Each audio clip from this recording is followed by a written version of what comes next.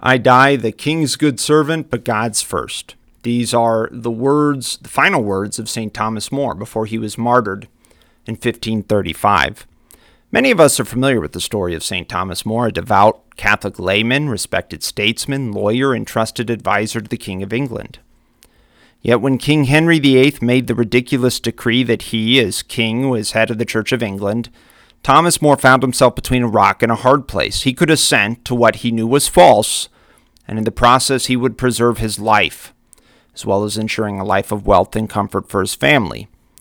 But he would ensure all this at the expense of losing his soul, or he could hold fast to what he knew to be true, that the Pope, not the king, had the final say in ecclesiastical matters in the life of the Church. Yet he would lose everything but his soul for holding fast to what he knew to be true. Ultimately, to his everlasting credit, Thomas More chose not to abandon the ancient faith.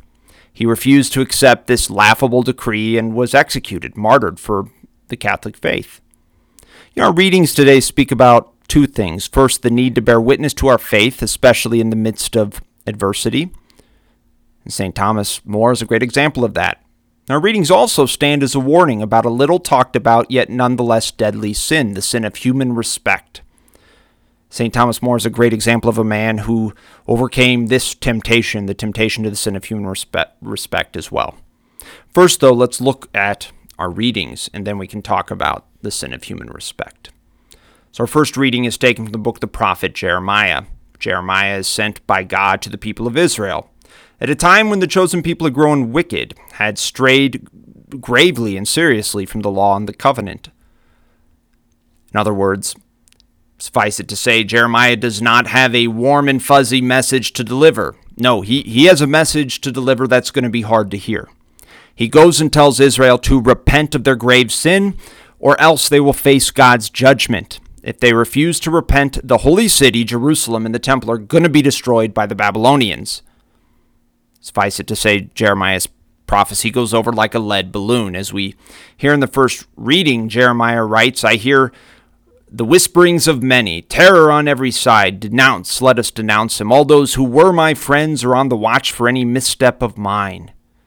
Jeremiah is sent by God to a people who reject him.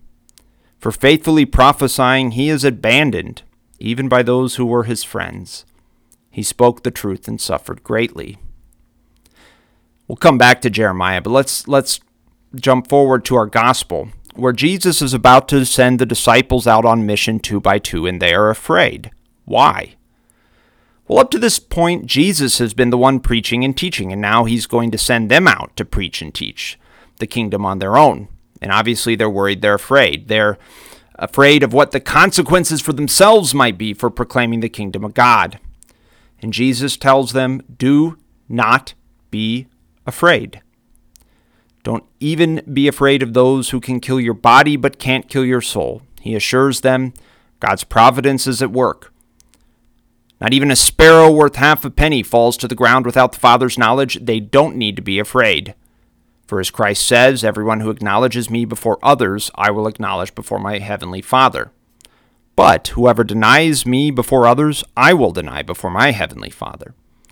Both of these readings, they tell us that we must bear witness to the truth of the faith, that it is not enough simply to practice Catholicism, but that we are called to bear witness to the truth of the Catholic faith by our word and our deeds. Those final words of Christ, however, but whoever denies me before others, I will deny before my heavenly Father, these words point to the danger of that little talked about, but nonetheless deadly sin of human respect. What is the sin of human respect? Now, if that sounds weird to you, I get it. It sounds weird because, after all, respect is a good thing, right? We ought to respect others, and others ought to respect us. So why would I be saying human respect is a sin? Well, the sin of human respect happens when we are more concerned with what other people think about us than what God thinks of us. The sin of human respect is placing the opinions of others over the truth in order that we might be accepted or honored by others. Human respect happens when we fear being ostracized for believing in Christ, so we deny him before others. St. Thomas More He's a man who overcame this temptation to human respect. Pope Pius XI, in the homily at the Mass for St. Thomas More's canonization, he said, "When Thomas saw that the doctrines of the Church were gravely endangered, he knew how to despise resolutely the flattery of human respect." St. Thomas More is a hero of the Catholic faith. But if you look at St. Thomas More's resolute courage and faith and think, man, I'm just not there, then maybe the prophet Jeremiah could offer us some help.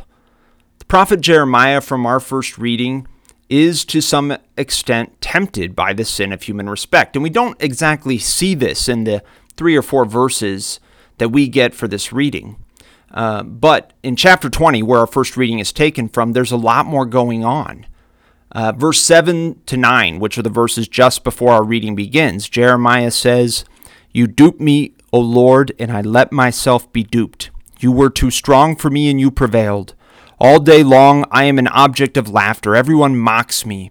Whenever I speak, I must cry out. Violence and outrage I proclaim. The word of the Lord has brought me reproach and derision all day long. I say, I will not mention him. I will no longer speak his name. But then it is as if fire is burning in my heart, imprisoned in my bones. I grow weary holding back. I cannot." Jeremiah resolves not to speak anymore, not to speak in the name of the Lord. But he feels compelled, and ultimately he does continue to speak, and he deals with the consequences of speaking because friends denounce him and are watching for his fall, as we heard.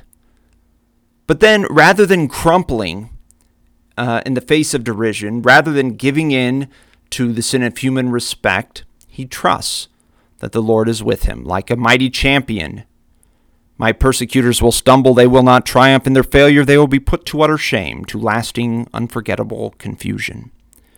He trusts in the providence of God, that while the Lord may not reward him with health and wealth, the Lord will ultimately vindicate his cause. He will not abandon him.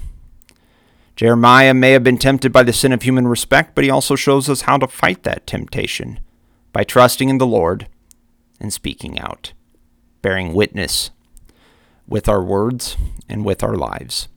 We live in an age where we are constantly tempted to go along to get along, with our rapidly secularizing culture. We live in an age where sincere practice of the ancient Catholic faith is routinely mocked in our pop culture as backwards. We live in an age where we are called bigoted, and if we say marriage is only possible between one man and one woman. We live in an age where we are called misogynistic if we stand up against the abortion industry and stand for life.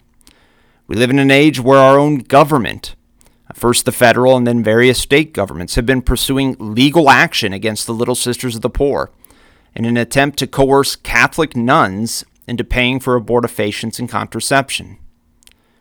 We live in a rapidly secularizing age. We live in an age which sorely needs heroic witnesses to the truth of the faith. Witnesses in both word and deeds to the truth of Jesus Christ, to the truth of our Catholic faith. Like Jeremiah, like St. Thomas More, let us trust in the providence of God, and let us resolve to speak out. Let us resolve to acknowledge Christ before others, so that he may acknowledge us before our Heavenly Father.